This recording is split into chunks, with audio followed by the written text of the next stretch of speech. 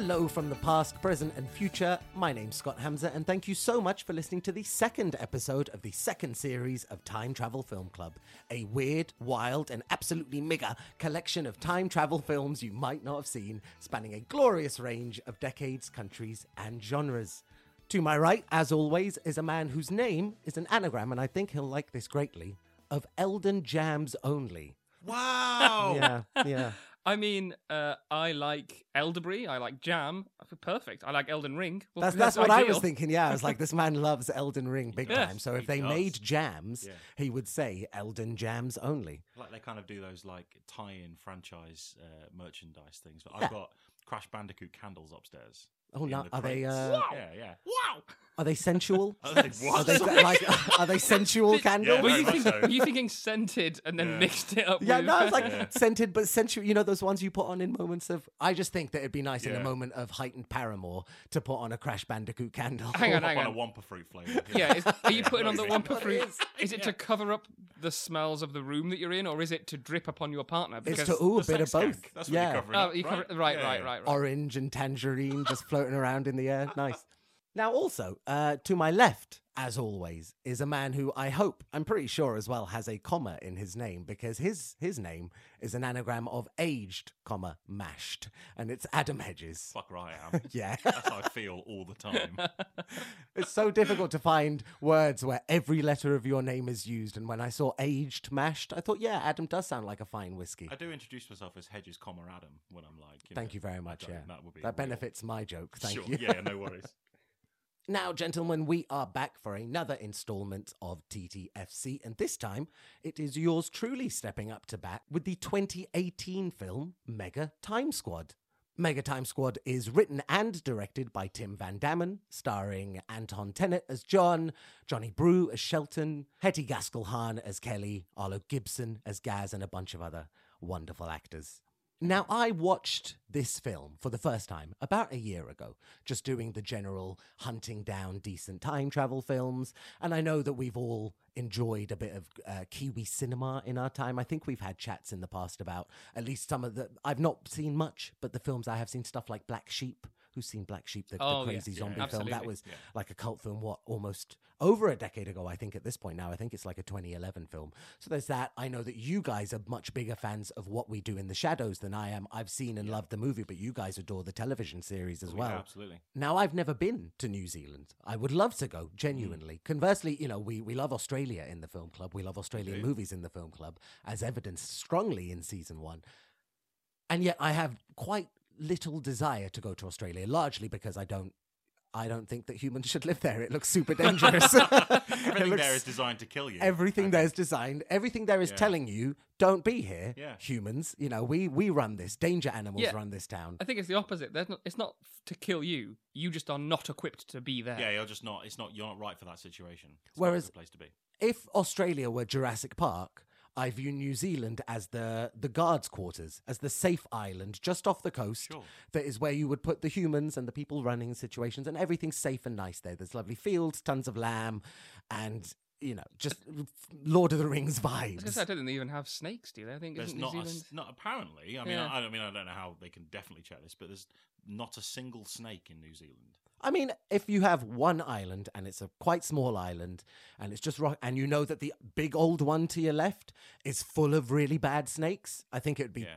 maybe like top 5 priority. I don't even think people who live in New Zealand are allowed to have pet snakes. I wouldn't surprise I me. mean, I imagine a kiwi, the little bird, the kiwi, is a great meal for a snake, which is probably why they don't want to, you know, I mean, I think that they have furry the, tennis ball of an animal. they have the same problem with a lot of predators. Like they don't do cats, do they? They don't love cats No. over there. No. So yeah. Anywhere that doesn't like rats is a friend of Scott Hanser, is something I will say. Now, Yeah. so I've never been to New Zealand. I've seen a smattering of New Zealand-based content and media, and so I'm well aware, especially of stuff, Flight of the Conchords and all that good, Oh, yeah. that like comedy-wise, New Zealand wins. New Zealand is doing good stuff, and it's always kind of like they've gained favor with me. So when I saw Mega Time Squad, first of all, on name alone, what a great name, Mega Time Squad. I thought fantastic. It looks decent.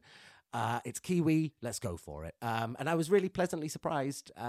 10 minutes into this, I knew I was going to recommend it to you guys. I knew that it was something I wanted to put forward. So what's your experience with New Zealand film, that kind of thing? The obvious one that you've mentioned of Lord of the Rings films, some of my absolute favourite films. And then basically it's just the Kiwi humour, which we get a lot of in this film. Yeah. That is my experience, is that their TV shows, their films, there's a real type of humour that you don't get anywhere else. Yeah, I've always wanted to go to New Zealand. It's been on my list. Obviously, yeah, Lord of the Rings is a big factor in that because big influential film when we were growing up. But yeah, some of the comedy that comes out of New Zealand is absolutely fantastic.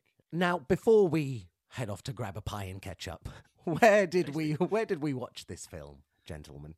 I subscribed to some strange new trial service on Amazon that allowed me to watch it for free. Oh, like a freebie, for a or like 7-day like thing. one of their What was it channels? called? I saw it as well. It was called Arrow Video. Arrow Video. Arrow right. Video. Oh, I saw that label come up, yeah, and I was like, that means nothing to me. You could be anyone. I Arrow was like, Video. I know what I'll do. I'll sign up to it and then I'll forget and I'll end up paying. Oh, yeah, £50 a month or whatever it becomes. I think it's $4.99, and I've put it in my calendar as cancel this in, Sure. Cancel in now, 6 yeah. days' Cancel time. now. But there's a couple of other films that were on there that I thought, oh, it's worth keeping. I think it's mostly like horror films, which is a bit different, but yeah. Interesting. I think it's interesting how many times science fiction and time travel films end up in horror categories for stuff, actually. It's true. There's a bunch on Shudder, I think, is the really big horror streaming service. There's a bunch of sci-fi and time travel stuff on there. Even at film festivals, we talked about how Curvature was submitted to a horror film festival when it first came out. Well, this one, just as a little cheeky early film fact,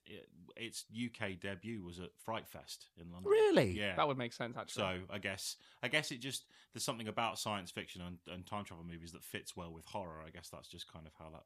Yeah, I kind of get that. Yeah, I guess there's maybe just a lot more horror fests than there are sci-fi fests, and so Yeah. and you want to submit your stuff. So yeah, good luck to it all.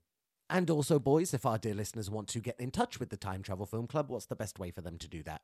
You can like us on Facebook at Time Travel Film Club, or you can follow us on Twitter at Time Travel Club. And if you want to tell us all about the Triad's money that you've stolen, you can do so on our subreddit, r/Time Travel Film Club, or send us an email at timetravelfilmclub@gmail.com. And so, without further delay, James, Adam, it's time to check in with Shelley, Kelly, and Johnny. It's Mega Time Squad time. You know my favourite thing about renaming the Time Machine Brainlock and Brainlock and the Irish Future is that it mildly posits that it could be part of a franchise in which Brainlock is the main character, kind of like Tintin or like Indiana Jones and the Last Crusade. Indiana. So it's like Brainlock and the Irish Future is the first movie in the franchise. But where would you go for episode 2? Because we've killed Brainlock in the first, so he has to come back to life. He's got to take vengeance on I forget the time traveler's name now. Brainlock and the Irish Resurgence. Next, straight away. I was hoping that by the time you get to the third movie, maybe it's like Brainlock and the Rebuilding of the Moon. I think that's something I want to see him get up to. It'd be top of my list in that world. It reminds me of things like Iron Sky, where the Nazis have inhabited the dark side of the moon. I'm loving the idea of the Brainlock on the dark side of the moon, just waiting. I'd be very happy to find out that the Brainlock, as well as being like a brainlock with a back brain, is also a Nazi hunter. I think that there's never a point where that's not a valuable asset in society. Oh, I should mention, talking about valuable assets in society, in no way related to anything I've just spoken about, but on Hawkwatch, there is... Hawkwatch updates, come on. There is due to be a Gattaca TV series. Oh, really? Oh, fair play. We know we live in an age of every month there's a TV series. Everybody's lost their kind of interest in making new shit, so let's just And remake they're them. usually terrible remakes. Yeah, they are, yeah. I don't know if you've stayed abreast of the calamity that is the True Lies television series. Oh, no, I don't know anything about that. I've not watched any of it, but the reviews are woeful. Is it already out? Oh, yeah. Oh, I didn't even know. Precisely, Adam. It's Oh, already right, out and okay. no one knows or Well, cares. it's like the Lethal Weapon TV series. I watched probably 3 episodes of that, and I didn't even try it. was god awful. That one really upset me, honestly. Yeah, I know.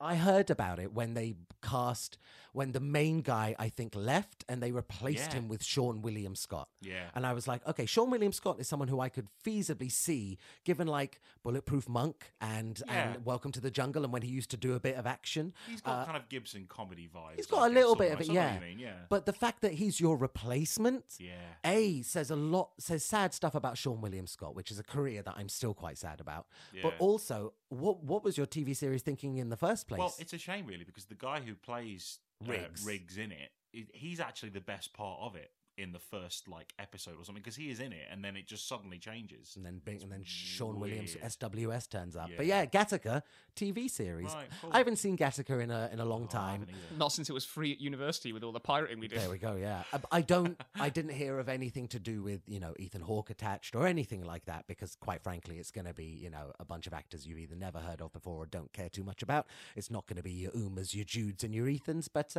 yeah, that's really the biggest update in Ethan. I can't say Ethan Watch. Hawk Watch No, sounds Hawk good. Watch. Ethan Examination. Hawkeye, yeah. we called it last time. Have we got a theme tune for Hawkwatch? Have we got like a little jingle you can play? Watching the Hawks, and watching Hawks. That's it. That's the whole thing. I'm going to turn that into a real Do you know what? You're so talented musically. Thank you very much. Now, quite comfortingly, a man who looks nothing like Ethan Hawke, considering the Guy Pearce of it all last episode, a man who looks nothing like Ethan Hawke is our boy Johnny, who we open our film Mega Time Squad with, our boy Johnny in Thames, New Zealand. And it's Johnny starting his day. He meets up with his best mate Gaz. They head to the local crime boss Shelton's house after doing a couple of money pickups for him. It's, probably an average day for Johnny in a very, what looks like a very normal place. I appreciated that quite considerably. It looks just very normal.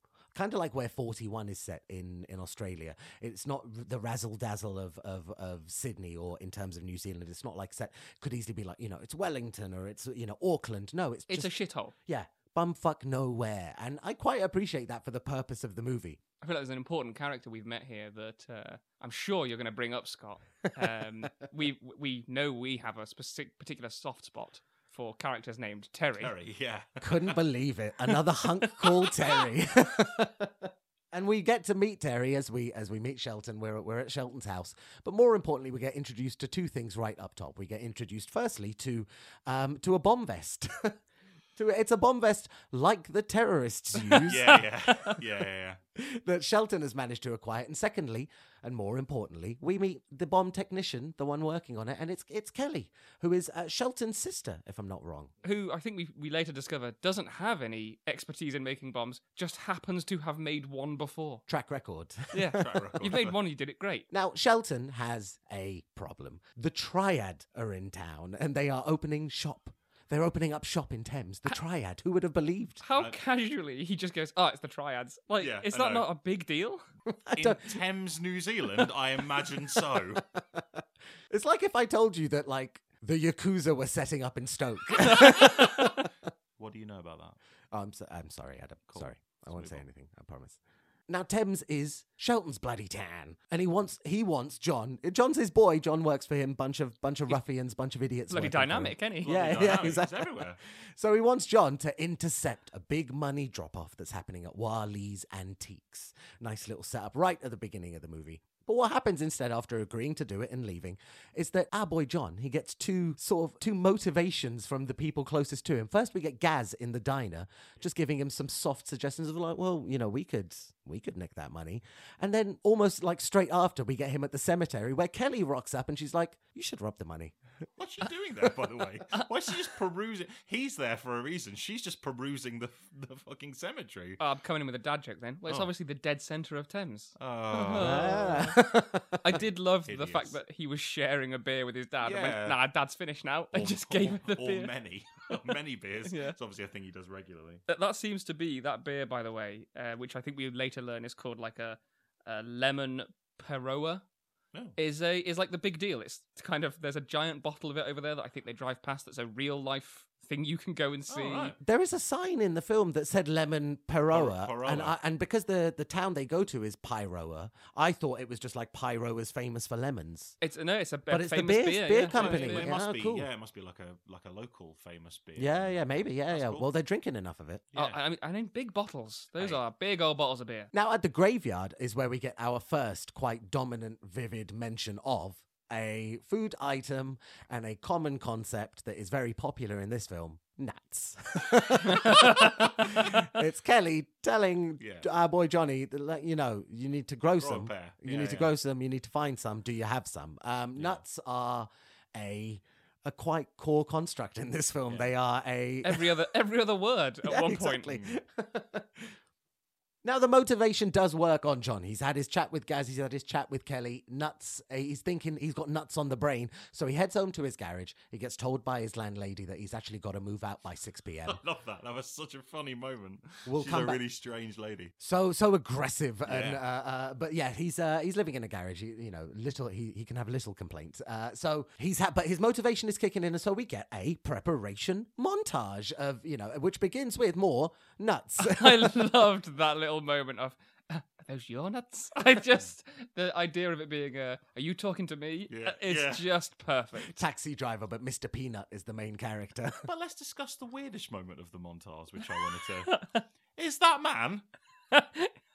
Is he slightly grilling a sausage in With his a mouth? lighter. With a lighter. Respect for it. Now, my Google searches for this film are crazy. I was like, is there a New Zealand snack that is a sausage that you warm up slightly in your mouth? No, there isn't. I also did an experiment myself at home, Did you trying do this? trying to cook a sausage on a fork with a lighter, and I can Right. tell you, you get an angry wife. Sure you do. That's all you get. There is It something looks in- weirdly rubbery as well. Yeah. There was a moment where I thought it was a pickle, and then I was like, "Well, why would you heat a pickle?" But I think Yeah. it's like a frankfurter, like a rubbery, Yeah. rubbery Yeah, like a cooked hot dog. sausage Yeah, already. yeah, yeah. There is a food stuff in New Zealand that is quite common called sausage sizzle, which is basically just a sausage sandwich, effectively. Okay. but it's lightly grilled, and I was like, well, maybe Maybe that's what he's doing. something. He's like lightly Yeah, grilling it. Yeah. lightly inverted slightly commas. warming up a sausage. Like one of those, they're kind of they usually get called like Polish style sausages that Yeah. are they're actually just preserved meat in the shape Yeah. of a sausage. He's Yeah. just warming it up and eating Yes, it. Yeah. Yeah, yeah. Just Well, thought it was weird. I hope that's what's happening because otherwise yeah. it's even weirder. when in a garage, you need your protein. Mm. So he's motivated. John is pumped. He's sausaged. He's prepared. He leaves this garage, and it's time to procure some sweet masks. I did really enjoy that the first place he goes to has a proper like Yeah. rob this place balaclava Yeah. waiting for him. Just much too expensive. Bloody pricey, honestly, yeah. Pricey our belly. So he does end up with a nice duck and baboon. And I do like the return of the film club, the return to the film club of baboons since Sound Oh. of Thunder. It is time to rob Wally's Antiques. And so off to go rob Wally's Antiques they do. Gaz rocking up with his L plates still on his car. And his mother's, is it an air rifle or is it a rifle yeah, It's a rifle? 2-2. Yeah.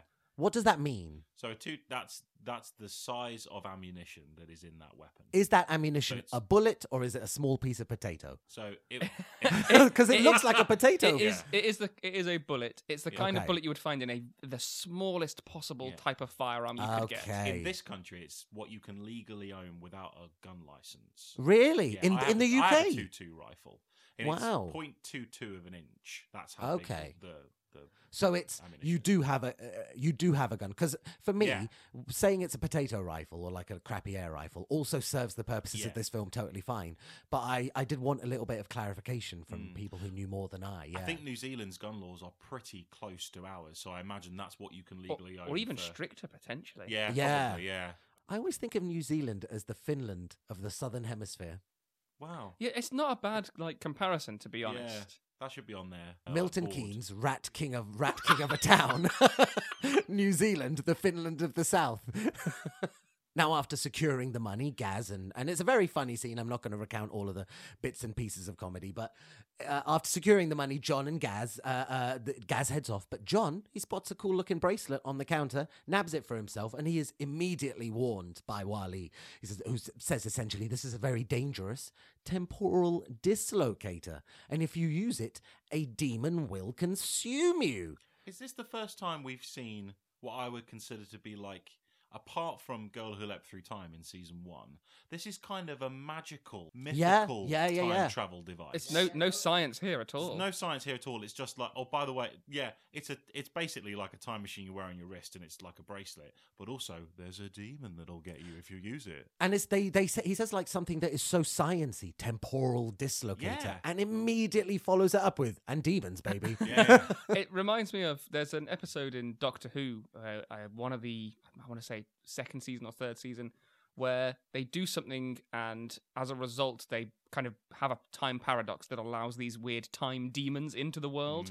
It's a really interesting episode, and the Tao Te is based on a real Chinese mythological demon. Oh, yeah, really? one of the four beasts essentially. So there's kind of four angelic beings, four beasts, and then four animals, and this is one of those four beasts. All right. That's very interesting. Cool. There's the thing in The Flash where, like, you know, The Flash loves a bit of time travel, but there is a thing where, for speedsters specifically in the DC universe, when death comes for speedsters, because they can outrun normal death, they had to give them the Black Racer, who is just like, he's in a Flash suit that's all black, and he has skis. And he super skis. He's super skis. How impractical. Around killing speedsters. Cool. Comics. Right. Right. Yeah. And because there is no skiing talisman of death on the way, Johnny and Gaz are able to escape rather jubilantly, to be honest. I loved the knife in the tyre. Great, smart. He's thought about this. A couple of times here, he's been smart. Like when he talks about the tyre being rolled into the shop, he says something like, it's not Napoleon's tyre. Like, it's impressive that he's clearly the brains out of these two. But then, I don't know if you noticed, they both had their masks off the second they got into the car. Oh, yeah. And the car, which is also his car, Gaz's car. It's not like the Triad are going to go, well, I'll never work out who they are. There's that really funny moment just before they go into the antique shop where they both drop their seats back to hide. Like, they like that was good. Nice choreographed moment. Great, Even later on in the bank, there are two of them wearing masks, and the third one is just stood there smiling. No problem at all. Yeah, and leaves with them. Now, without doubt, one of the things when we are covering this movie that we couldn't not address is the fact that from the beginning of this scene when Gaz and John are robbing Wali's antiques, it is the beginning of some quite blatant, quite in-your-face and quite off-putting racism towards Chinese people. Absolutely, yeah. A lot of the terminology, it's not that they are going out of their way to say hateful things and make hateful depictions. It's the terminology used, and it's the casualness of the terminology used. This film is only 5 years old, so there are no, it was of its time or anything like that. We've all said that, you know, we haven't been to New Zealand. We've all met Kiwi people before, and we've watched a bunch of media, none that had anything like this in it at all. I don't know if it's a thing that exists in like rural bumpkin New Zealand where they are quite prejudiced and do quite flippantly use terminology, because while the movie does use the majority of that terminology in that kind of racist language to refer to Chinese people, rather, there are two that are at the expense of homosexuals, and there's one that is at the expense of disabled people as well over the course of these movies. I'm not going to repeat the words, there's no need to, but there are just flippant ways of referring to people derogatorily rather than using the word idiot, for example, or using in when it comes to the Chinese people in the film, rather than calling them Chinese. And I'm sure the listeners can imagine, or if they're watching the film or have watched the film, will be able to pick up on it immediately. It is, without a doubt, very distasteful, quite off-putting, and I just thought unnecessary, to be honest. It doesn't add anything to the kind of script. It's never funny. It's never funny. It's never funny. It's not a moment there's not a moment in it that I thought it needed that there. I felt like they were trying to use it to make one of the characters seem like more of a dick than they are, essentially, to try and be like, look, this is how bad this person is because of the language he uses, which, I mean, I understand there are some places where you would want to use that, especially in a lot of historical productions. But I don't know, I just didn't think it was a necessity to do it here. No, I would say it's very unnecessary. And I completely understand what you're saying about Shelton being, you know, he's the bad guy. He's the one who uses 90% of these terms. And so it's appropriate in that bad guy is being bad. But there are a couple of times when John does it as well, just mildly here and there. And the film doesn't need it because the film is funny enough, and the film's funny enough in a wild array of other ways. So we wanted to mention it just up top in that, like, I can see why this would put someone off. And if anyone ever came back and said, no, I couldn't enjoy that film because I found it offensive, I would completely understand. And we enjoyed this film, and I'm the one bringing this film to the film club because I think for time travel purposes, there is genuine merit there. And I think in a lot of the other comedy and in a lot of the just general acting, there is still a lot of merit. It's just something that if I were to ever meet or talk to Tim Van Damme, I would just say to him, why did you spoil such a good thing? You've spoiled a good thing rather than this being a piece of crap that you've made worse, which is a shame. And it finds smarter ways to make Shelton out to be both an idiot and a bad guy. Yeah. There's a moment that comes up in a few seconds where he talks about the only way you lose in chess is being cornered by your own pieces, I know. which is obviously bollocks. Yeah. And that's a funnier way of making him seem Yeah. like, the evil idiot. Yeah. The way that he treats the policeman is hilarious. Yeah. It gives you that he's a shit dude. It also gives you that there's funniness to be had by how shit of a dude he is. You don't need any more reasons to think he's a bad character. They've nailed it, and it's Precisely. good, but Now, to move us on from that unsavoriness, do we think that Wall-E gives him a convincer chat? Do we think this is the convincer chat? I'm looking at the Tropinator. Yeah, so when I wrote in my notes, I did write convincer chat ? Because Yeah. he doesn't really try to convince him. It's more of a kind of a heads up. it's like And- an anti-convincer chat. It's almost Yeah. like a warning, isn't it? It's And- like And then it's almost like Johnny has his own convincer chat later in the film with himself. When he's like stood around after he's just pressed it a few times and gone, okay, I think I understand this. I'll explain this to my own self. I got the feeling from him that I got, Never Ending Story, where the guy has the book in the bookstore, the man who owns the bookstore, and he kind of reverse psychologies Bastian into taking the book. I was like, is this what Wall-E's trying to do? Is he trying to give him the bracelet? Well, based on the end of the film, absolutely, that was what he was trying to do. yeah. 'Cause, right there on the counter, looking all Yeah. nice and shiny. Yeah. Hey, who has it on display if it's so dangerous? It's just like right there. So as we said, Gaz and John have left jubilantly, bracelet and money in hand. But the jubilation is short-lived as almost immediately Gaz just betrays his best friend John. Straight up. Oh, yeah. No problem at And all. Johnny doesn't even realise. He even says at one point, wait, why are we here? Like, he knows that they've driven to the place that he's going to essentially now be shot. But he's like, hang on, why are we here? And as you mentioned, James Shelton, king that he is, cannot allow pawns to go unpunished. He plans to kill John for the betrayal of trying to take the Chinese money in the first place. Not before, of course, having John's pockets searched, finding the bracelet, and very mockingly putting on his best friend forever His bracelet. front bracelet, yeah. I wanted to mention at this point that one of Sheldon's, I keep calling him Sheldon with a D. It's Shelton with a T, but Call him you what I know, want. I'll We call know him. you I'll do call, that call you what I want. Shelley, little Shelley. Shelley. Little shell boy. One of Shelley's henchmen, not wonderful Terry in the background, is a skinny guy, looks a lot like sort of a meth head vibe, dark eyes, called Damage. Damage. Yeah. And there'll be much to be said about Damage moving will be. forward. But I just wanted to, because when I saw Damage, I immediately was like, hold on, why do I know that face? And it turns out that Damage, played by an actor called Milo Cawthorn, he was in a season of Power Rangers. The season doesn't really matter too much. It was RPM, revolutions per minute. But he was in a season of Power Rangers around the time when they moved all production of Power Rangers to New Zealand. And so you get this moment, I think it's like around season 11 of Power Rangers, where Disney had bought it and basically said, we're going to cancel it and we're just going to air reruns unless you can halve the costs of producing this. And they said, one way to do that is we're going to go and film it in New Zealand, and you just use New Zealand-based actors. They can all do great American accents. Nothing will go wrong. And so you have for 5, 6 years, 7 years, I don't know, all of the seasons of Power Rangers. One of the Rangers is Kiwi for sure, because he's the one that couldn't do the accent, and the rest of them just have really bad American accents, of which Ziggy is one. Now, as I was on his Wikipedia page confirming this, I was like, okay, yeah, sure, you're in Power Rangers, good luck, no problem at all, fine. It's always fun when you see people who are in kids shows now doing stuff like what Milo gets up to in this film, but that's by the by. More importantly, Ziggy is also in his very own time travel film. What is it? He's in a time travel film called Blood Punch. Now, Blood Punch. Blood Punch. Blood punch. Blood Punch. You have to Blood Punch. Blood Punch stars him as well as a co-star from the same season of Power Rangers, and is written and directed, I think, by the showrunner of that season of Power Rangers. Oh man, that's so crazy. it is for all purposes, it is a Power Rangers time travel movie, Oh, yeah. but very, like, it's an 18 called Blood Punch. It's just a I'm weird, watching that, this like, weird this little artifact. Yeah. So I just Yeah. want, as we have Damage in our minds moving forward, know that Damage is not just, this is not his only foray into Kiwi low budget time travel films. Oh, I googled it as soon as you started talking there, Scott, and I love the tagline of "Live the same day, die a different way." Oh, Ooh. nice. Blood Punch. Blood Punch. I'm not doing another theme tune.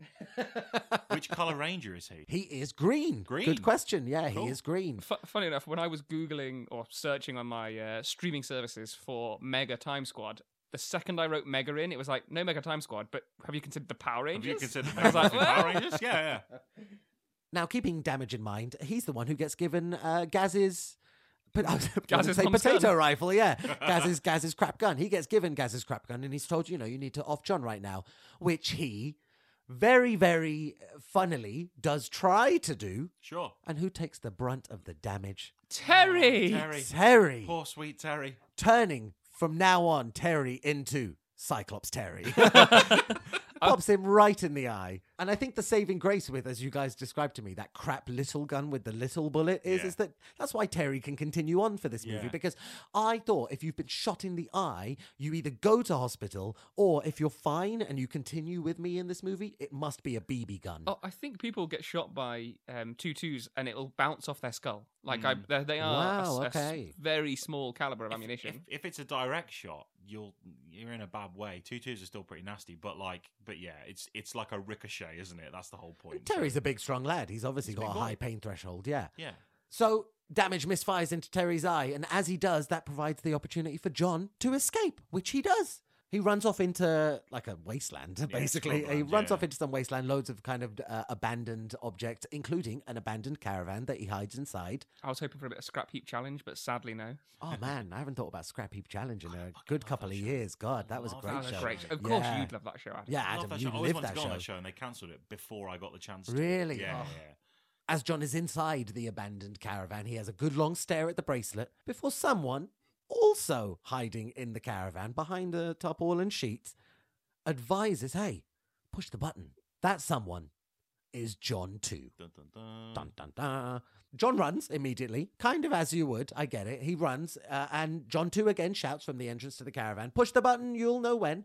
But unfortunately, John, running, is apprehended by the partnered goons. I love Partnered goons, yeah. Shelley's goons in Yeah, this. they're great. Terry, Damage, and then just the ugly twins. Just these two ugly. And Yeah. there's a point in this where he asks the female ugly twin, he asks her a question. She just hits the other one to answer. And I thought, is she mute as well? Yeah. Is this going to be another wrinkle? No, she just doesn't give a damn. Yeah. She does a great job of looking like she has zero brain cells. There's a few Yeah. moments where she's sitting there properly slack-jawed, Yeah. just Yeah. like vacant-eyed. like Yeah. there is nothing in her head. Yeah. It is a testament to her acting skills, yeah. I hope. Now the ugly twins, they start drowning John in a sterile water, well, not stagnant water, Stagnant. in a stagnant water It's just filled. a bathtub of piss. Disgusting. Come It's on. a It looks- bathtub it of looks piss. rough. It looks Yeah. like piss. That'll be horrible. Which is skanky water. good cause for John to start to say, to hell with all of this, and he presses the button on the bracelet. He does. Whoop whoop whoop. He time travels and he's back at the exact same tub. Ugly twins are gone. I want to bring up a couple of things right now. So I know I normally go in for tropes, but there's something else I want to point out because we don't usually talk about them. Paradoxes. And I think this is where we get our first obvious paradox of the film because we don't know anything about Wally the shopkeeper yet. But we know that he has travelled back in time and we're about to see a causal loop paradox. The only reason he has pushed that button is because he has told himself from the future to push the button, Yeah. which causes a causal loop. It means he would never have pressed the button without being told to do it. Therefore, this is impossible. All of a sudden, we're in a place where this could not have happened because he could never have not gone back in time to not tell himself to press the button. He would never travel had he not travelled, which he would never have done had he not have done. And yeah, Exactly. And then another interesting thing, the idea of he appears in the exact same place. His time travel doesn't take him back anything to do with his positioning. It's just the exact It place he really was in. got me immediately. I don't when- think we've seen that before. I think this is a new thing. I don't like to be everything else changes around you, but you're still in the same place. With the exception of like in Primer, where they are in a machine that they go back Yes. in.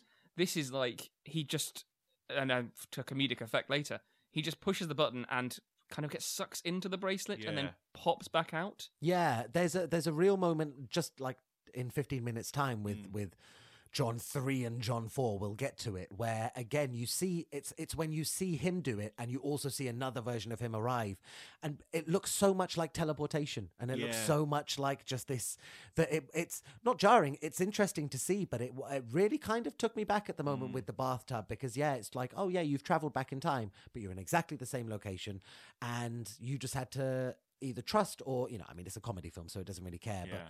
you just had to trust and know that everything was going to be okay in that zone when you were there. We've seen films that have that kind of geolocation dynamic Yeah. going for them. We've questioned it in other films, like I'll Follow You Down, where we said, how is he guaranteeing when he goes back He's however not many just through a decades table. he's Yeah, not yeah, going to yeah. land in a wall precisely. So yeah, but it just does it. That's what Yeah. I feel about this scene. Like, it just does it and says, like, yeah, that's how it's going to be. And there's no scientists in this movie, Nobody explains yeah. how it works. In fact, the film doesn't even explain how it works. So I don't know if you guys picked up straight away, how much time travel does the time travel device give him? Now, immediately I'm thinking of the 6 p.m. that his landlord told him about. It's one of the only sort of times of day that we get in this. We know that he wakes up, in the morning, he is dealing with he gets told about his mission from Shelton. You will have to go and intercept the package, yada, yada, yada. And his landlord says, at 6 p.m. tonight, Patrick is coming with his car, you have to move out. And so there's at least some sort of fix there. So I imagine when he goes back, he's just going back to the beginning of not the beginning of the day, but it's if you said in that bathtub, when he presses the button in that bathtub, let's say hypothetically it's 12 p.m. Yeah. Every button press, does that take him back to 12 p.m. in the movie? That's what I think is. Yeah. I think based on the fact that he does the first button press, and there's maybe 2 or 3 seconds where he's standing around confused before he then hears the gunshot in the distance. I think it takes him back to the exact moment the bracelet was put on him. And it glows and bonds to him. And so that means that Yeah, that's it. sometimes, like there's a scene later in the film where he travels back and ends up in a bog. He's now got hours. The further away from when it is that he presses the button, the more time he has to wait. It is at least what I think, Yeah, I purely think you're based on the right. fact that I think in the first 3 or 4 time travels that he does, the first 3 or 4 button presses, you can hear the gunshot in the distance Yeah. about the same amount of time afterwards. That's a good shout. good The call. bathroom scene would corroborate that theory as well, because from my glance at it, he waits in that bathroom all day. So if again we're saying, Yeah. let's say it was bonded to his arm at 12 p.m., no matter, he could get to 6 p.m., 8 p.m., to midnight, who cares? Yeah. He presses that button, he's going back Yeah. to 12 p.m. when the Bondy glowy moment happened, when Sheldon Yeah. puts it on him. Yeah, great. That's a great Yeah, catch. Good call. So as we said, John is back at the exact time in which that glowy bracelet will have connected onto him. And naturally, after hearing the gunshot, he also goes and hides in the caravan because he doesn't want to get intercepted by the very same people who are chasing John 1 now. And of course, this time, John 2, he hides behind the very same tarpaulin that we saw him in the first go-round of this scenario. He's the one to tell John 1, you should push the button, and he's the one to shout at John while he's running away, you should push the button. After that little moment sorts itself, and with Shelton's goons gone, John 2, our boy John, he now meets up with Kelly, who once again gives him some motivation to go and nick the money, but this time from Shelley's basement. She's had 3 interactions with John. The first one, hi, how are you? I fancy you. Interaction number 2, steal the money from my brother. Interaction number 3, no, really, steal the money from my brother. She's always there when he's having like a little moment of crisis. I have a character assassination on Kelly that I'm going to do later on in this. Ah. A mild one. Nice. One. Okay, sure. I was going to say, because I think she's up there with the smartest characters in this film at the Oh, moment. I would agree. Yeah. Yes. The budding romance of Kelly and John is interrupted by the Triad. The character's name is Wen, but it's never said in the film. Never. He's always just the looming dread of the Triad. Who appears to know about the bracelet to He some does degree. Indeed. Not only know about it, but doesn't want it for himself. No. It's very much like you You stole money from me. You're going to use the bracelet to get it back. Yeah. Meet me at the Come In Hotel. Love that. Oh, is that the place that smells of jism that we go to later? Naturally. Yeah, well, it Another would be, word right? I haven't heard in maybe 2 decades. I mean, I think the last time I heard jism was watching American Pie 3, is it? Yeah, I think you're right. God. There's also just as a weird side thing, the triad guy Batman's away at the end of their interaction. Yeah, he does. He does. I he don't know really what does. that's about. No. So, of course, departing from Kelly, John decides, okay, I need to get something. I need to get something done. He uses the bracelet again. He pops back in time. He becomes John 3. First thing he hears, the misfired gunshot into Terry's eye. We see John 2, followed by John 1, both hide in the caravan. Fine. This is where in my notes I've just written, with an exclamation Yeah, mark. Is it when he put it precisely. on? Like, that's when I Yeah. worked it out. John 3 says, well, fuck it. And he pushes the button again. Just the flippancy of how he's using time travel is fantastic in this. This was the scene I was referring to earlier on when I was talking about the John 3 to John 4 and how it's a bit weird and how it looks a bit like teleportation and how it looks a bit like... I understand what's happening. He uses the button, and at the same time, you see a previous John who's just used the button is arriving nearby to him, Yeah. and he intercepts that John. Yeah. And so now, finally, this is the bit where I thought, great, we have a bit of novelty here because we've seen stuff like Los Chrono and we've seen The Infinite Man. We know about people who, essentially duplicate themselves within the time stream using past time travel and not interact with each other as much as influence each other. And as you said, James, the causal loop of how these various Johns or Deans or Hectors may interact with that is common ground for us at this point. However, the interception of his previous self, that is a little bit of novelty for our purposes, I think. Yeah, in fact, I've got, again, another paradox here. This is a different type of paradox. Oh, cool. This is what you'd call the grandfather paradox, the kind of the classic one you imagine. Because now that he has stopped himself from going back in time, he is not able to stop himself from going back in time. So you've got a totally different paradox appear here for the same reasons, but in a totally different way. Even if the John he's intercepted, the previous John to him, I'll call them, it's John 3 and John 4 as far as the movie is going, so I'll settle on that. Our John is John 4, the one we've been following for this movie. The highest number will always be the John that we've been following. It's something that's at least easy to grasp hold of in these movies. Until we get to the infinite John. Well, God. So John 4 has intercepted John 3. He's stopped John 3 from just teleporting again and becoming John 4. He's changed the events of things. And so even if John 3 does eventually press his button and does eventually go back and does eventually do everything that John 4 did and it's all hunky-dory, it's a change of timeline. The events will change. And because of the causal loop that we've just discussed, it means that surely that loop should change, but the causal loops can never change. They have to just stay as this kind of solid thing in that, we saw it in Predestination. The thing doesn't change. The thing is rock solid no matter how people kind of try. It was a really interesting moment for me and a moment where I paused the film and I sat with myself for 30 seconds and I was like, okay, I just want to get on firm ground here because this is a comedy movie and it wants to run past this scene really quickly. And so I paused at this point. At the end of this film, one of the things that I thought literally took me back to this scene, as you've just mentioned, where I thought, this film seems like it's made for people who are high, essentially. I mean, if you look at Gaz with his pedo shoes, it looks like it's made for the average enjoyer of films like Pineapple Express. Yeah. But the complicated nature of time travel means that they really have to be like, okay, right, we can't go too deep into this because people aren't going to be able to follow this at the best of times, let alone the times they'd be watching this film. Yeah. We're going to show, not tell. And if they don't understand the showing, it'll be fine. I think that's like a loose dynamic going on here. I'm not against it, to be honest. Now, at least as much as I know something is going on, the Johns know something is going on. They acknowledge that something has been changed and they are understandably a bit irked. So they head to a new character for the film, a wonderful new character for the film. It's Jay! I'm a big fan of Jay, I have to say. Jay's Big great. fan of Jay. Jay gives us a bit of backstory.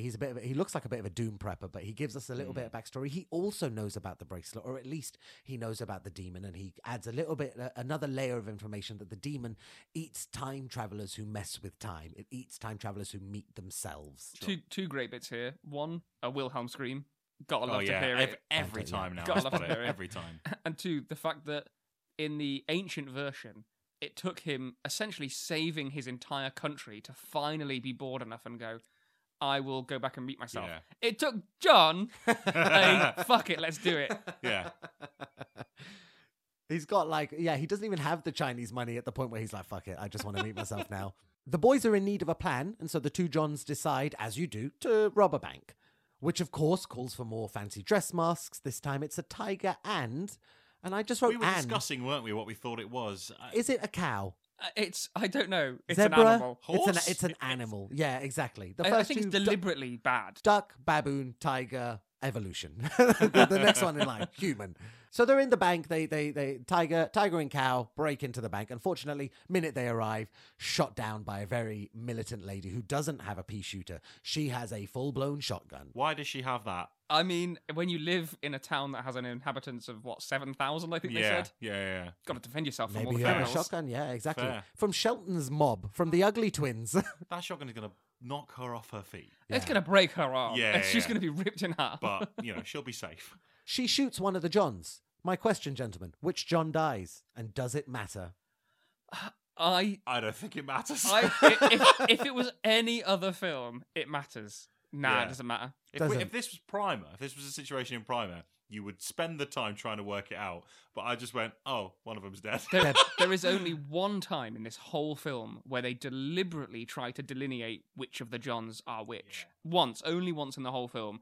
And they deliberately at this point say, nope, we're not. Yeah. We're just Yeah, you. no, move on. They've got masks on. Who knows? One John dies, the other John freaks out, runs, time travels back to our, as we said, inverted commas, 12 p.m. Time travels back to the point and runs. He's in a public toilet. He time travels in the public toilet, goes back in time. It's now occupied, so at least we acknowledge that things can change in the areas where you're traveling to. It's the guy on the toilet's reaction of just, oh, where'd you come from? Like, he's just so understated. We often see in films where you've got multiple characters all appearing at once. An item of their clothing is different, or there's a point when they all get covered. You'll see it. Well, we're going to talk about it in a second, but they get covered in like ink from an exploding from the lockbox that they get from the bank. And I thought to myself, well, if one of them was covered in it, we'd be able to tell which one was which. They all just fucking get covered in it. They're It all doesn't covered matter. in the Smurf juice. It I doesn't know, matter. exactly. Doesn't Although matter. there is something weird that comes up there, but I'll wait till we get to Oh, it. okay, cool. And we've seen stuff like that with Dean in Infinite Man. We had buttoned up, all suited and booted Dean, and we had rough, weird-looking Dean. So I'm looking for some of that. No, this film isn't interested. It knows that I feel like Tim I'm Van here for a Damme good knows. time, not a long time. He knows I'm going to wonder which John died, and he's looking back at me and saying, "Doesn't matter, mate." There's even a bit of a scene here where they successfully complete the bank heist. Yeah. To no money, of course, because who has money? And one of them says to the others, "Oh, you should jump back, bro." And it's like, well, where to? Because he's Yeah. not going to be any of the previous Johns. I don't know who he's now supposed to be. Only when he says that am I like, "Oh, okay, so you must be oldest John." Yeah. And he's one of the Yeah. more recent Johns, at least, because now technically we've got 3, 4, and 5. Johnny's 3, 4, and 5 with Yeah. us. And so when he tells that John to go back, they rob the bank successfully because Johnny 5, Is alive, yeah. Johnny 5's alive, so he goes back. He nicks the old woman's gun. They manage to successfully nick themselves a small lockbox with $38 and a dye pack in it. So now they're all covered in Smurf juice. They're sat and they decide $38 worth of beer sounds like a really good time right now. They head off to a pub. They're sat in the pub, and just before, as you mentioned, a really fun part where he says, well, if you just head back in time, you'll still get the beers in your future because I'm going to have the beers in my present. But we'll buy fewer of But them. we'll have more. The $38 will Yeah. stretch further. So Yeah, it's just common sense.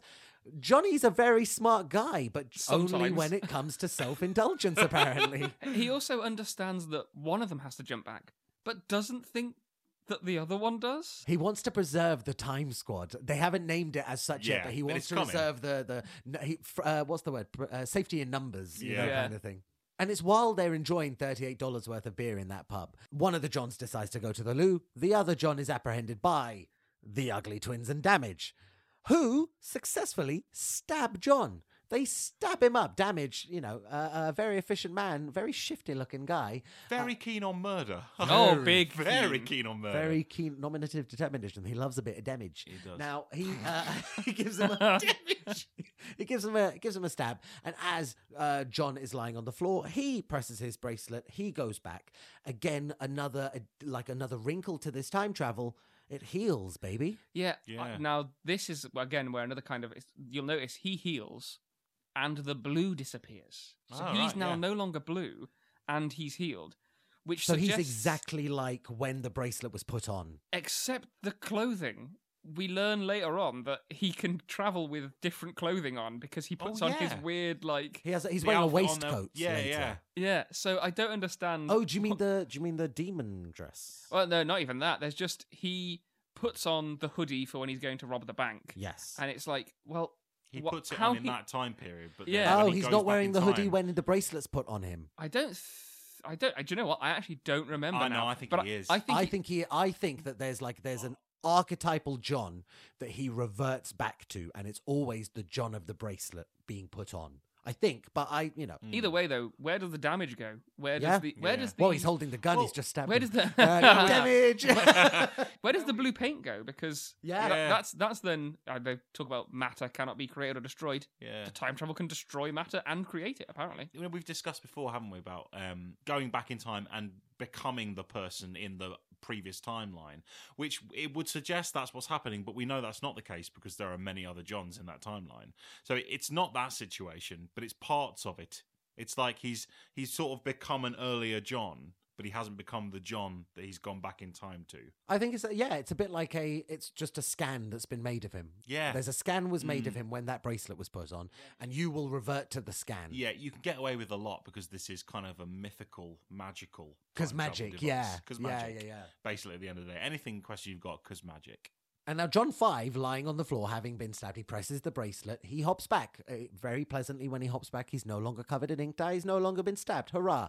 He hides in the loo for a long time, for seemingly hours, all of the hours that it's taken for all of the events of the movie to happen. This John 6, ostensibly, is just hiding in the loo, waiting for the moment of this attempted stabbing. And the second that it happens, the second one John comes in to use the loo, he immediately leaves, prevents the stabbing of the previous John. Everything's hunky-dory, everything's back to normal. And again, right at the end of this scene, we get, just like before when they were saying, you should hop back so we can have more beers, in this moment, one of them, very agreeably, they're working as a nice sort of unit, they all say, one of them says, yeah, I should probably hop better back, hop back. just to retain the sanctity of this moment. And this is the really fun point where they acknowledge we're like a little group, we're like a little gang, we're like a little squad, we're like a time squad, we're like a mega time squad. I like, it's all nice and wrapped up. And this is the unique element of this film's time travel, to me anyway. The thing that sets this film's time travel apart from every other film we've done thus far, but crucially from Infinite Man and Los Cronocrímenes, is it is the embracing of working with your past selves as opposed to the friction with your past selves. Yeah. Dean in Infinite Man is always coming up against them and always trying to work around them. He's always thinking that his current version is better than the previous versions. And Hector, as we know, Hector wants to kill his past selves at points. how dare he shag his own wife? Exactly. Whereas John is all about it. He would make more if he could kind of vibe. There's an interesting thing that I've only just picked up on looking back at my notes now, actually.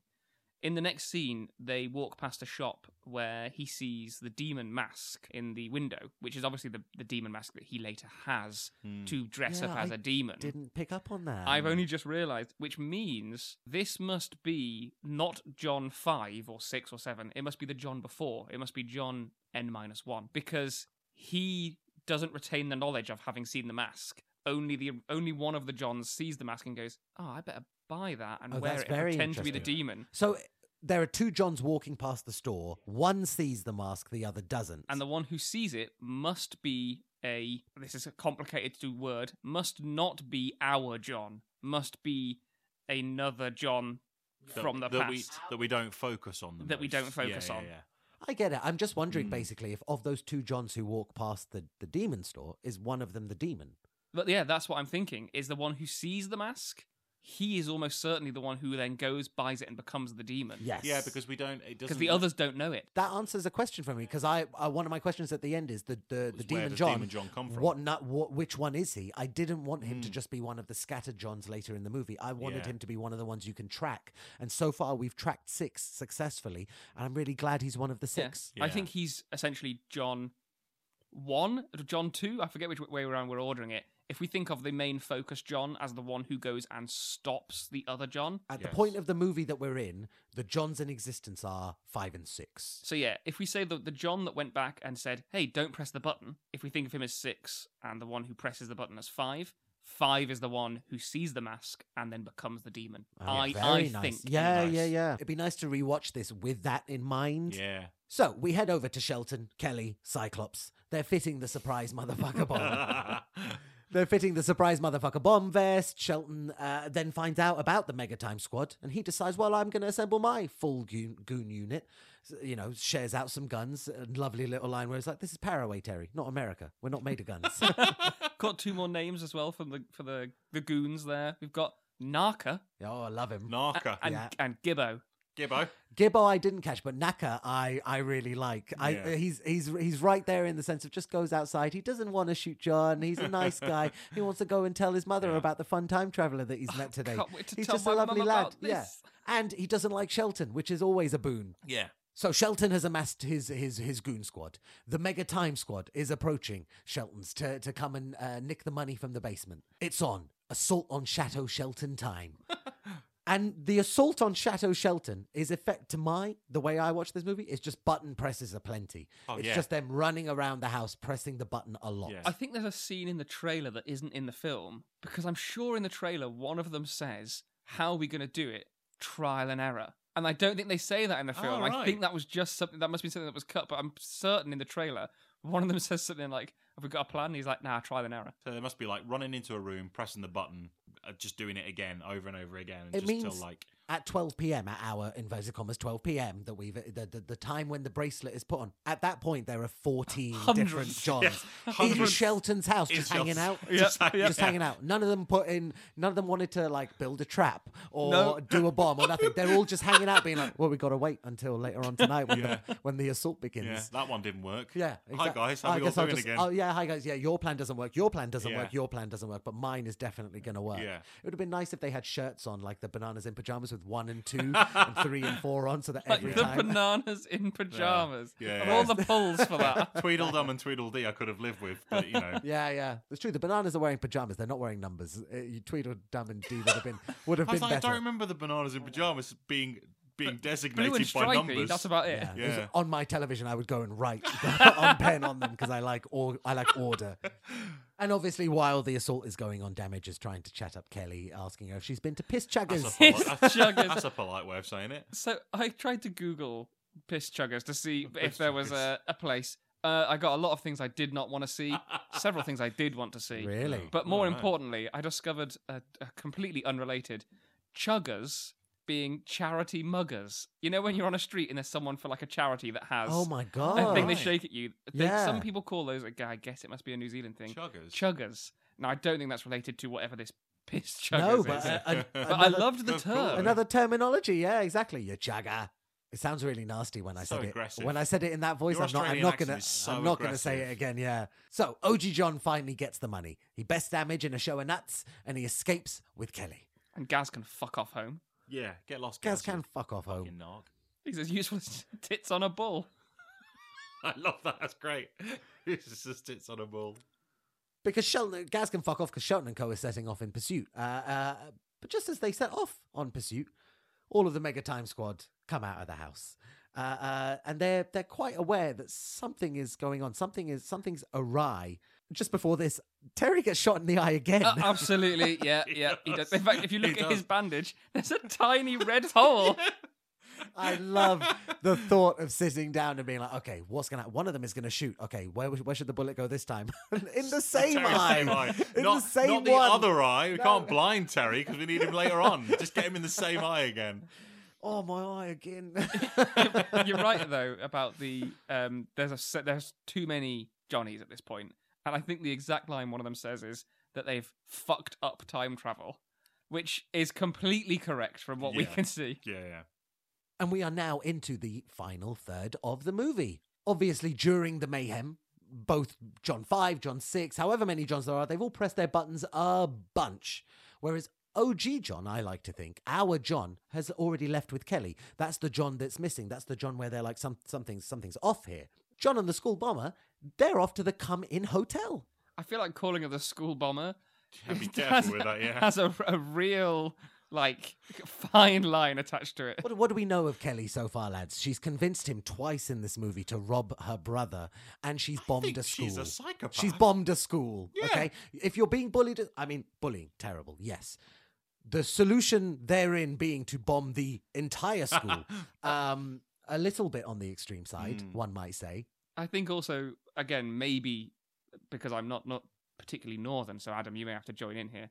I'm from the south. Oh yeah, I forget you're from I'm a you're from fake Essex, northerner. mate. You're in exile. There's a Watch scene where she kisses the gravy off of his mouth, and I was not having it.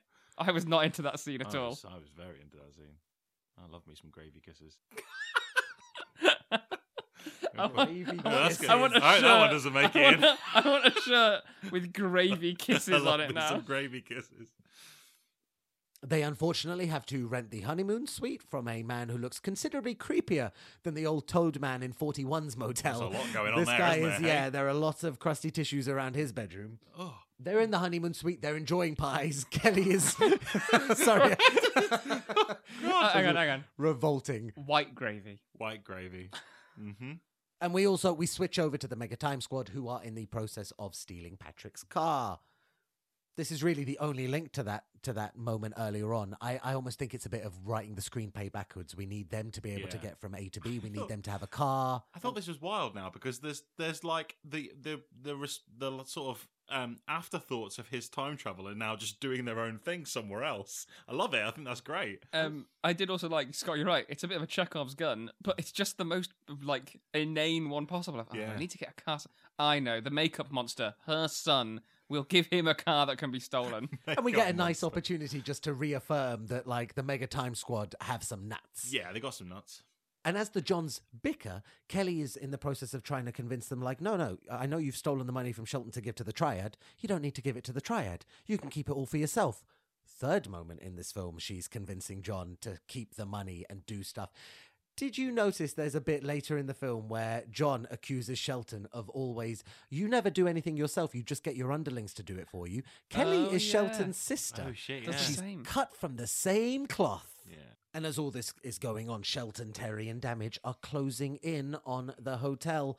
However, John, in this moment, genuinely, he has bigger problems. The Johns are being picked off, one by one, seemingly, by the demon.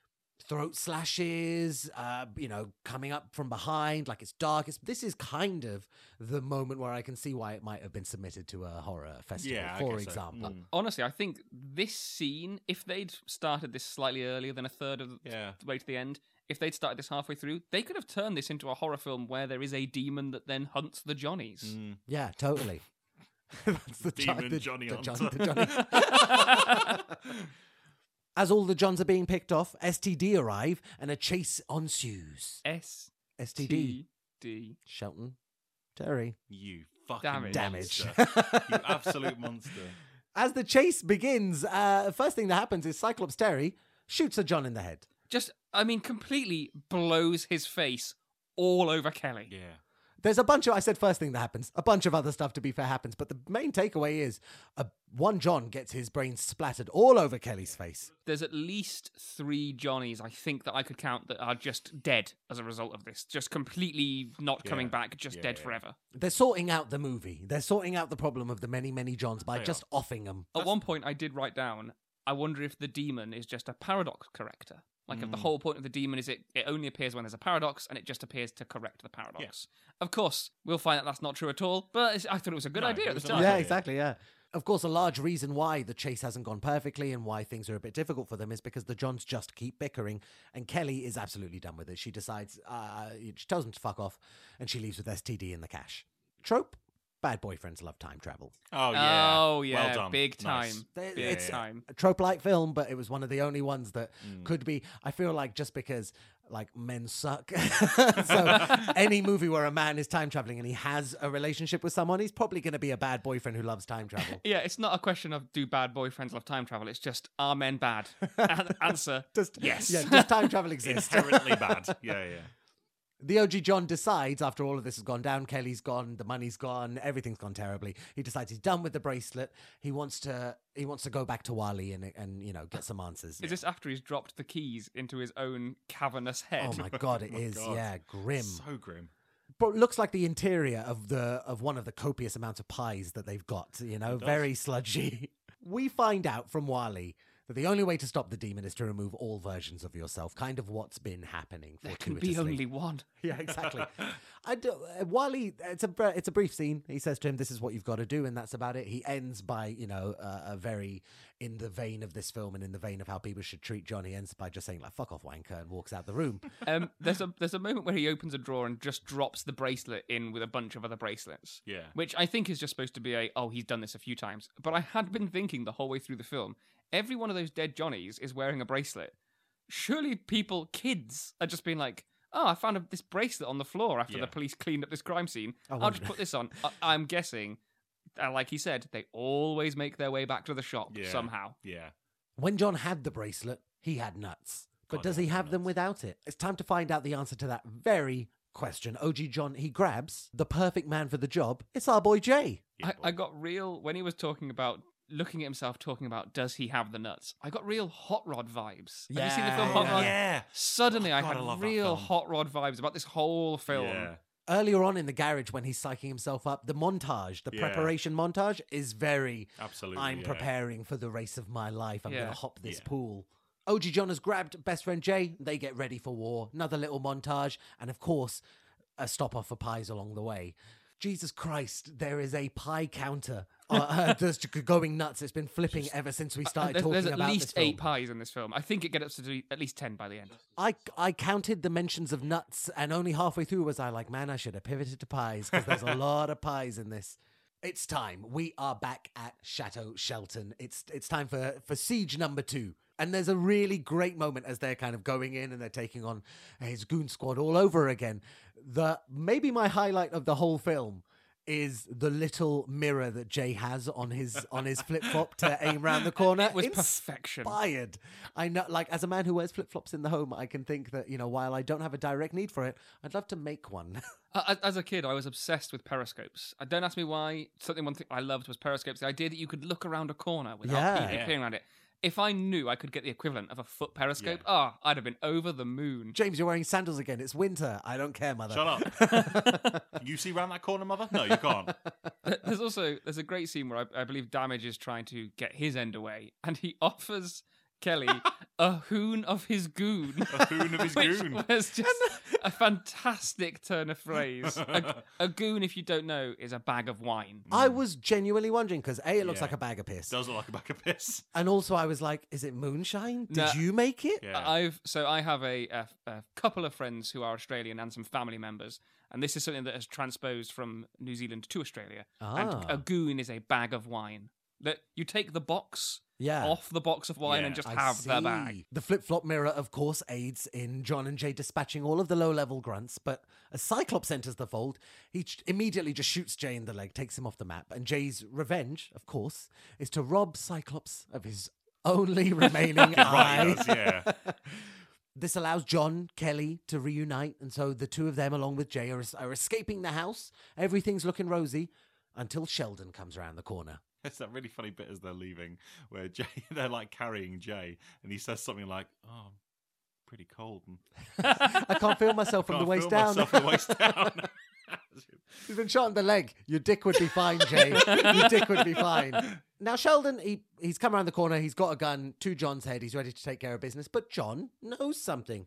He knows after all this time, after the roasted and the salted, after the monkey and the Brazil, he knows his nuts. And he knows Sheldon's got none. I knew Sheldon won't shoot. I knew it was Right, going to be right. like this. By the way, we never ever correct Scott when No, he says things wrong. not we once. love to not. I'm just because people might wonder, do they know that he's saying Sheldon every single time he says Shelton? Yes, Yeah, we're Adam, fully aware. Adam and I make eye contact We're every fully time he aware. says it, but we don't like to correct Scott because it makes it more amusing for us. Yeah. That's no problem at all, guys. It's an inclusive podcast. We'll let you do whatever Thank you you. want. On a scale of 1 to 10, I care about it at a level 1, I think. So Shelton's got no nuts. He will not shoot. Shelton uses everyone around him to do things. It's what we said earlier on. It's the kind of mild comparison I made to Kelly. Shelton, he's a manager. He doesn't do any of his own handiwork. John is going to stand up. He's going to take his money. He's going to take his girlfriend. He's going to leave. And Shelton's not going to do shit. And gloriously, Terry won't do it because he thinks Sheldon's a real nag. Yeah. Doesn't really like He's him. a real prick. We don't like him. He's only working for him to pay for night school. So he can get a real job. We like Terry. We like Terry. We Do you know like what? Terry. This Terry looks like he could kick the shit out of you, unlike a previous Sigma Terry we know. Sigma Terry, however, thinks he could kick the shit out of you. Yeah. This is the anti-Terry. He's Yeah. like the Yeah. opposite The in every anti-Terry. way. We never thought we'd see it, but we've seen the anti-Terry. And you know what? We stand both types of Yeah. Terry. Both of them. Exactly. Very Terry inclusive podcast, I would say. Now, before we get the chance to see whether Shelton is gonna, grow some nuts or not, whether he's gonna shoot or not, he gets shot in the chest and then in the head by Wen from the Triad. Grabs the cash, and as he's about to, think about maybe doing a bit more, he is wonderfully slingshotted away with Jay's slingshot, I assume, but not by Jay. Who is it by, guys? It's Gaz. Gaz. He's back. It's Gaz. Gaz is he never back. left. He was there. I also like He's a that good guy. we've previously seen the Triad guy able to... I'm never going to call him his name. He's just the Triad guy. Yeah. Triad. We've seen him disappear like Batman. We've seen him bust out some moves that are quite impressive. In this scene, he just kind of wanders off, Just- limps away. Just walks away. He's just yeah. done. Stop Yeah. hitting me with chestnuts. Yeah. I assume that's what Gaz is firing at him. You've been playing Conker's Bad Fur Day or something. Yeah. Just too many nuts in this film. Mm. So, Triad is gone. Everything's okay. Shelton's dead. Kelly, not really that bothered about her brother's death, but okay.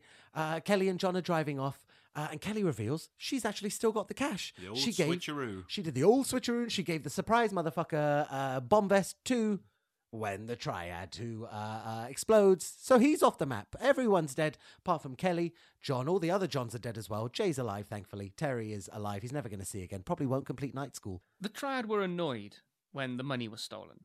Are they not going to be, for want of a better term, absolutely livid that two of them have been blown up? It's a startup triad. I think it's just those two guys. A startup Triad. Yeah, startup triad. And the good thing is that he's no longer going to be living in Thames. He's living in Payroa down the roads, and which they wouldn't search 6 miles away, James. I did love, I sort of forgot to point out earlier, they were talking about a town nearby called Hamilton, which is another very small town. That they referred to as the Big Smoke. I loved the idea of they were like, oh, that's a huge, huge place to visit, Yeah. Hamilton. And as we end the movie, it's daytime now, so you would assume it's the next morning.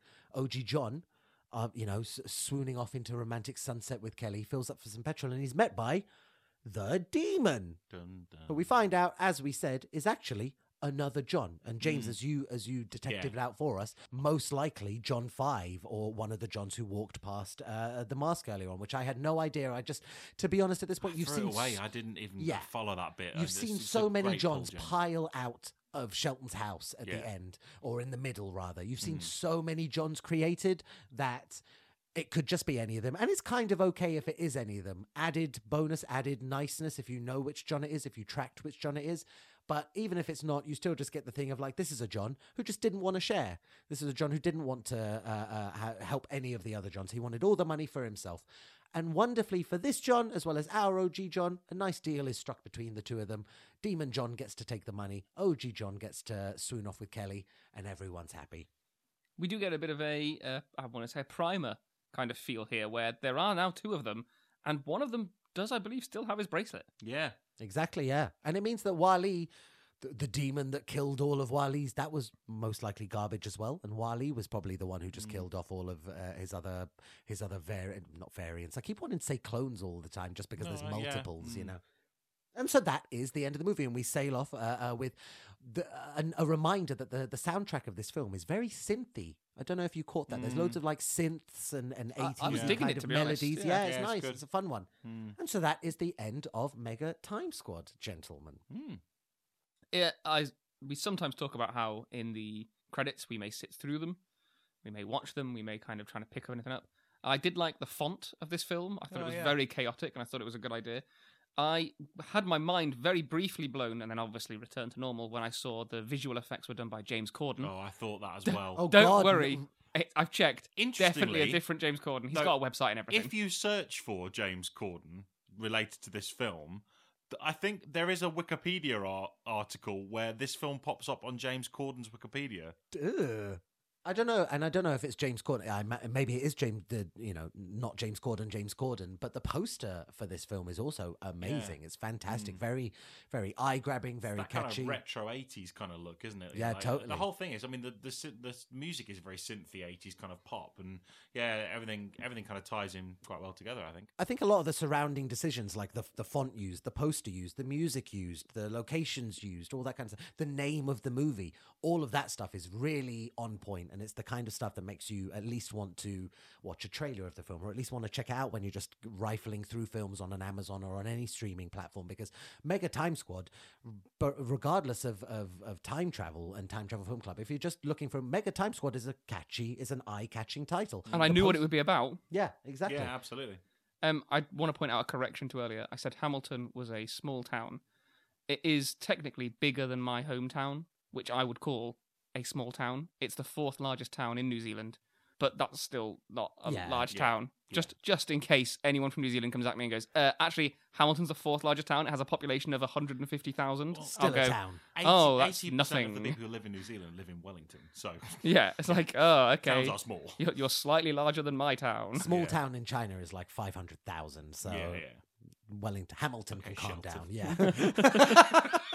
So, gentlemen, this is the point. How did we feel about this specifically as a time travel film? We chit-chatted across a bunch of different things, and you know, the Johnny 3, Johnny 4 of it, that kind of thing.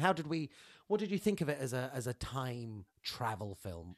I think it's pretty good. I mean, it's time travel at its core. The film's plot is moved along by the time travel, so I think it's quite important for it to be a film about time travel.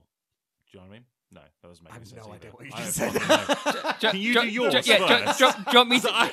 Do you want me to? fucking Do think you want what me I'm to trying to do? say. Do you want me to do Adams for him here? I'll do Adams for Yeah, him. if you wouldn't mind. Yeah, Yeah, so- you know where I fucking. Okay, I'm ready. One of the things that I like about this film is that time travel is such an intrinsic part of it. You could not do this film without the time travel. It's very much a film where there's no plot other than time travel. He uses the time travel to do every single part, Yes. except for at the very end where he realizes that he can overcome his own tiny nuts by growing a pair of nuts and Yes. ignoring the time travel. Adam, is that about what you were going for? That's what I said.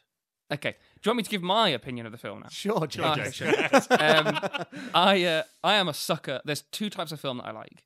I like really disgustingly high-end cerebral films that you have to think about really hard, like Primer. And I love really low-key, just, you know, high in your downstairs bathroom, waiting for your parents to go home after a Christmas, just watching the shittiest film you can just to pass the time. Sure. This is one of those films, and I fucking loved it. Nice. I couldn't agree more in the sense that, yeah, it's a very low maintenance film. You can just put this on and you can just enjoy it. And yeah, there's loads of sort of like time travel-y complications and stuff that you can pick apart, and you can say, well, which one's the demon, and if they're doing this, then how does this work? And so there is lots of discussion to be had, but it's all optional. You can just put this on and just run a great 90-minute-ish fun time film. Yeah. Completely agree. And in some films, I would go back and watch it a second, a third time to try and count the time travel, or to, you know, see how this scene worked, see where this character came from. If I rewatch this, it will be to try and work out which brand of sausage he's trying to cook with the lighter. And I want to know more about that story. yeah, so as a result, I would say it's, although it's totally different to another type of film I might like, I still just thought it was a brilliant film to watch. Yeah, I think it's a really fun time. We obviously discussed sort of offensive, racist elements aside, and it feels, again, it's weird to say just racist elements aside, but putting that stuff to one side that wasn't needed and does impact the film, aside from that, it still manages to be a very, very friendly and watchable and likable film that, you know, I like the elements. I would happily watch Anton in other things. I would see other stuff that Tim Van Damme had done, maybe not written because of the things he decided to write in this film, but at least the directing or the choices made. I liked the world. I liked being in Thames for an hour and a half. I thought that was fun, or Pyroa, or where it is. I liked all of the set pieces. I like all the quirky little stuff. As a time travel film, strong, as we said, strong Infinite Man vibes, strong Los Chrono Crimenes vibes. It's still that kind of funny contained time travel film, which is again good for us. We're just coming off the Time Machine, spanning hundreds of thousands of years, centuries and millennia. It felt Quite like. serious topics in it as well. Precisely, Yeah, This is yeah. something that, like, he goes back, a half a day, something like that. Yeah. That's I the don't think he biggest goes jump. back 24 hours at any point. Yeah, yeah. precisely. Yeah, so it's very nice, kind of very, very contained. And the biggest, as I said, the biggest sell of it being in terms of time travel is the interaction with past selves and that uniqueness of embracing it, saying, or to hell with potential paradoxes, or to hell with the sanctity of time. We want a mega time squad. We've got nuts and we want to use bodies, that kind of thing. So I appreciate all of that kind of stuff.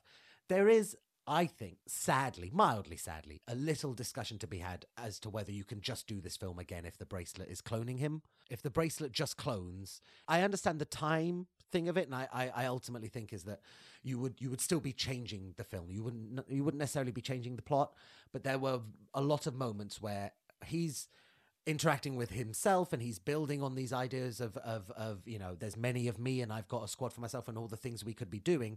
I got lots of shades of the X-Men character Multiple Man. I was going to say, are you Yeah. trying to say that this could have been a multiple man film? Yeah. I think there's a read of this where it's a multiple man Yeah. film, or like there's a way of doing this as a multiple man film, and I think you get all of the same jokes, and I think you get pretty much the same plot points as well.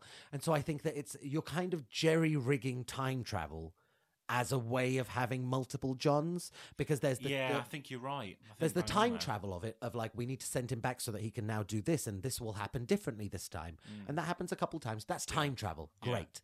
All of the stuff with the benefit of the multiple Johns is, yes, time travel, but also it could just be a cloning film as well. And so I'm not denigrating the film, but I'm almost pointing out that while I think the time travel is essential, I do think that it's a little bit light, in the sense of, like, yeah, it's for the plot of the film. It's a light film anyway, so it's kind of fitting that the time travel is a little bit light. There's very few tropes, for example. No diagrams, no scientists, no explanation, no real questioning. The decision to go mystical for the time travel device, which we didn't talk too much about. Yeah. Because there's not, we're not going to talk about the device. It's a bracelet. There you go. It's a spooky bracelet. Great. Yeah. Like it. I love the variance of it. It's unlike a lot of things that we've covered before, but there's not too much discussion to be had on the bracelet. There's not too much discussion to be had about, like, the timeline, or, well, if this means this and that means that. It's a little bit light, and these are not complaints, but they are, just for comparison's sake, Yeah. I think something worth noting. It's okay. You discussing all that has actually helped me come up with what I think would be the perfect meal for this film. Oh, really? great. Right? I think this film is a pizza, okay? It's a nice pizza. It's got, maybe it's a slightly cheaper one that you'd buy from, Sainsbury's, Tesco's, Aldi, whatever. Sure. And someone has gone, I want pineapple on my pizza. I want time travel in my film. This is a Hawaiian pizza. It's not for everybody. Is the pineapple required for the pizza? Absolutely not. No. Does it add a little something that you wouldn't expect? I think so. Yeah, That's totally. nice, James. Yeah. Okay, that's good. I'm inclined to agree in the sense that, yeah, I think that, like, I would almost feel like the New Zealandness of it is a little bit the pineapple, in the sense that it's just a bit quirky, off the beaten Yeah. trail. So it's not for everyone, but some people really dig it. And then on top of it, the time travel is pineapple as well, in that you could do this film. Somebody puts an egg on it. Yeah, this Yeah, could just be a crime. exactly. This could Yeah. easily just be a crime film in many ways. I'm not. Yeah. I hate saying, because to me that's a denigration, is to say, oh, you can take the time travel out of this and it still functions. It wouldn't. I I'm would not love saying that. a Lock, Stock, and Two Smoking Barrels with time traveling. Absolutely. Yeah. Which is almost what you're getting. Which It is- a little it's- bit like this, to be honest. There's little tiny hints of it Yeah. here and there. But yeah, I do think, like, and again, the pineapple pizza idea is one of those things where it's called a Hawaiian, but it was invented in Canada and it's the most popular pizza in Australia. Like, it's just one of those things of, it's not necessarily the best version of itself, but people like it, and I'm one of those people. Yeah, it's true. Yeah, I do like a Hawaiian sans ham, admittedly. I'll Yeah, just take the pineapple. I Yeah. frequently order a takeaway pizza and just have pineapple put on it. Really? I yeah, like- yeah, it's like my go-to. Pineapple Pineapple and and jalapenos. Oh, Oh! It's a tasty taste. This is a really fun time travel film. Is it like a Mount Rushmore time travel film? No. no. Does it have any massive holes in it? Also no. Does it? It doesn't ever elevate itself to the point where it could even approach having holes. It just plays out quite simple.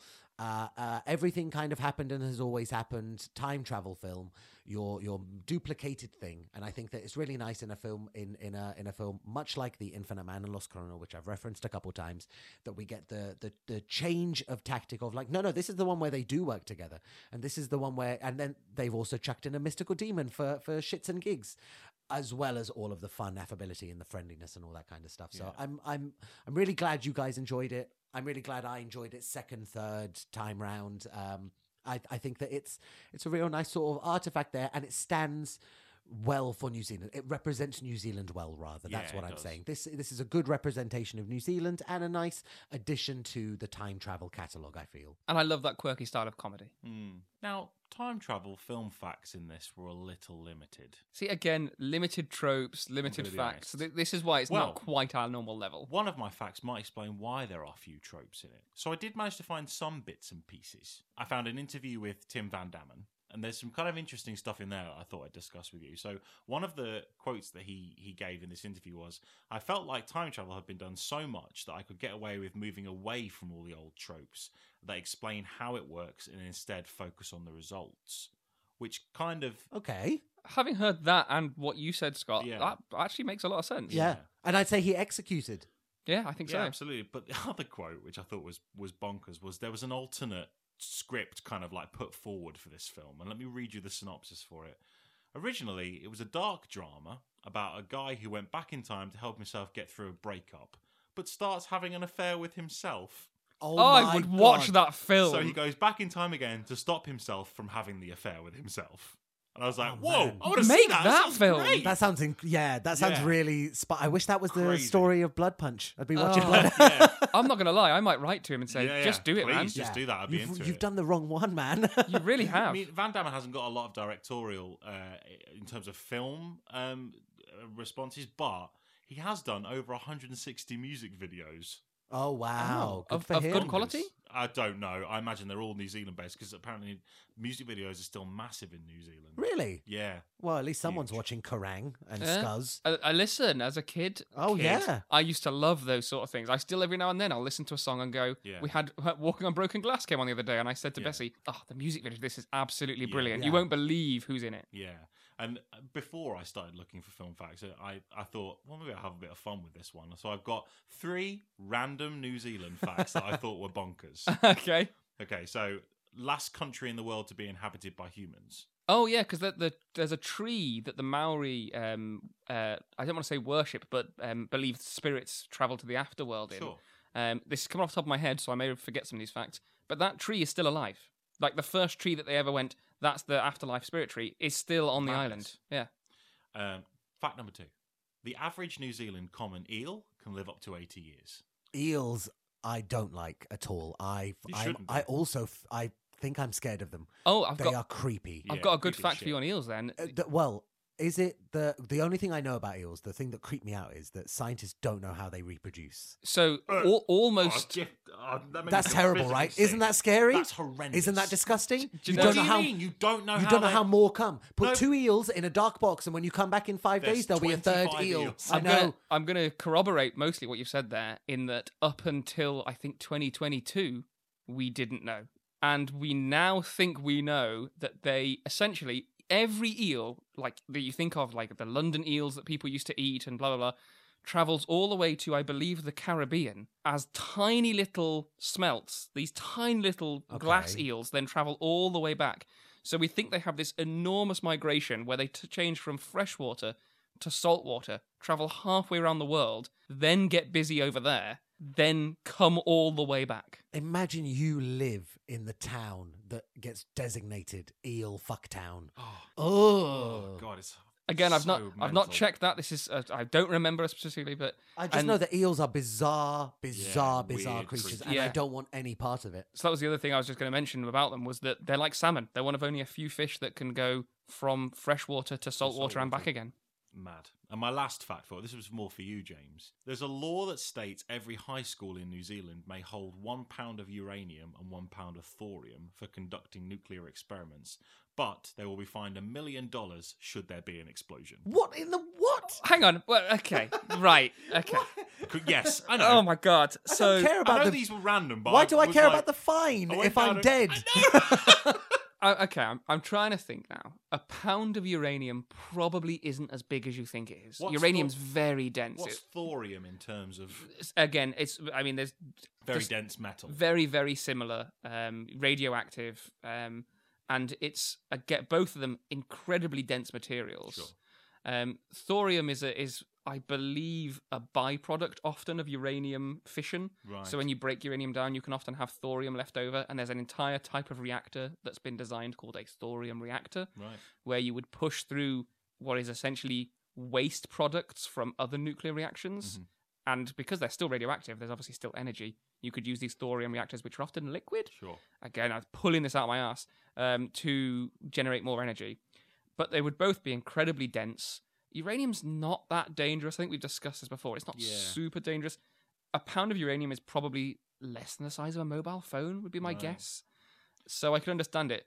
But the $1 million fine for an explosion is low. I would suggest Yeah. a lot higher for that. That's why Kelly needs John to steal all the money. She has That's to pay it. off her fine from blowing up her She school. does. The million Absolutely. When quid she fine. said, I went into the chemistry lab, I grabbed a bunch of stuff, mixed it together, and the whole thing blew up. I'm so impressed you've managed to pull Hell yes. one of my random bitch facts in. But that's it. I couldn't find any budget. I couldn't find any money. I mean, We know how it goes with Yeah. the more indie films, and Yeah. we know how it goes with, I've got a fact actually now. I've looked it up. So the uranium would be about the size of the OK symbol you could make with your forefinger and thumb. That size circle, that's about a pound of uranium. my fingers are longer than yours. But You get more uranium and a you bigger get fine. a bit more. But yeah, so as you'll see, it's a tiny amount. Sure. It's a really Oh, small right. amount. Okay, well, As far as renaming the film, I said I love Mega Time Squad. I think it's a great name. great That name. is like name du jour. But if you just wanted to have like an alternate name, like an I'll follow you down continuum kind of thing, and you wanted to maybe sell this to the rest of the world just so they know what they're going to get, I think you just call it Pie Time. Why don't you just call it Pie Sure, yeah. Pie time. Time? Time for pies. time for pies. Yeah. Now, I love it. I was Yeah, going to try that's and make a great. comment about pie, but I don't need to. It's perfect. Pies, pies, pies. Pies, Time pies, for pies. pies. Time for pies. Pies, pies, pies. Colon. Time for for pies. pies. Can it at least be Pie Time Squad to try and That's not bad. Yeah, yeah, Pie yeah. time squad. Yeah, sure. And Right. the last thing that's upon us is to rank this bad boy, Oh, which yeah, we we actually got to get. now. We actually get to do this time. Yes. So, Cool. as a time travel film in the Time Travel Film Club, where would we rank this against the Time Machine? We're looking at a 1 and 2, gentlemen. James, I'll throw it to you first. Talk us through your decision. Talk us through what you're thinking. What's the gut saying? The film I preferred was this film. I preferred this film out of the two of them. However, I can't put it above The Time Machine because it's just not as good of a time travel film. It doesn't have that same pull or push. It's a better film in my opinion in almost every way, but it's not the better time travel film, and it doesn't deserve Almost rank identical number one. lengths as well, by the way. Yeah, and Which is so weird. yeah. So yeah, I have to say number 2, unfortunately. Totally feel you. Adam? I completely agree. I feel like the Time Machine and this, I think there might be quite a lot of juggling around the further down this list we get, because I think the Time Machine is going to massively fall down the rankings. I think so. later on. The Time Machine's a weird one because it's almost like as a film, or even just like as a film with time travel, as a time travel film, it's one thing, but what it stands for Yeah. is so much more. Yeah. It's And a the weird- history behind it. It's a funny place for us to be in, for that to have been the first one. But at the same time, I think I agree. I think I liked this more to watch. I enjoyed it more as a film, but it can't go above the Time Machine in terms of what we're looking for. I think that's where I am. If it was just a film ranking, it would easily go ahead Oh, of it. Right. definitely. And I think it's really interesting because with the season 1 list and the way the rankings turned out, all of the films at the top are great films that we enjoyed, and all the films at the bottom are not so good films that we didn't enjoy as much. Yeah. Whereas Mega Time Squad could end up at the bottom, not at the bottom, but near the bottom of our list of as how is it as a time travel film, and still be something that we all say, no, it's down at the bottom of the time travel list, but everyone should still watch it. It's still very good. It's still enjoyable. I can imagine there being a world where if we do, say, 13 films again, where number 7 is Mega Time Squad. It's bang in the middle of the pack because we loved it. It was okay, but it wasn't a time travel film of kind of repute. Yeah, kind of similar to Palm Springs-ish, in that Palm Springs, we loved Palm Springs. I think it was number 5 or 6 last season, because as a time travel film, there's just a little bit less there. So you can't push it up the list. Yeah, so I think you're right. So Time Machine in 1, Mega Time Squad in 2. Cool. But so much subject to change. And who knows how big that gap is between them. With the films coming up, and there could be films filling them, there could be nothing between them. Who knows? Exactly right, yeah. And that brings us to the end, guys. Another wonderful, absolutely mega time was had. Thank you so much.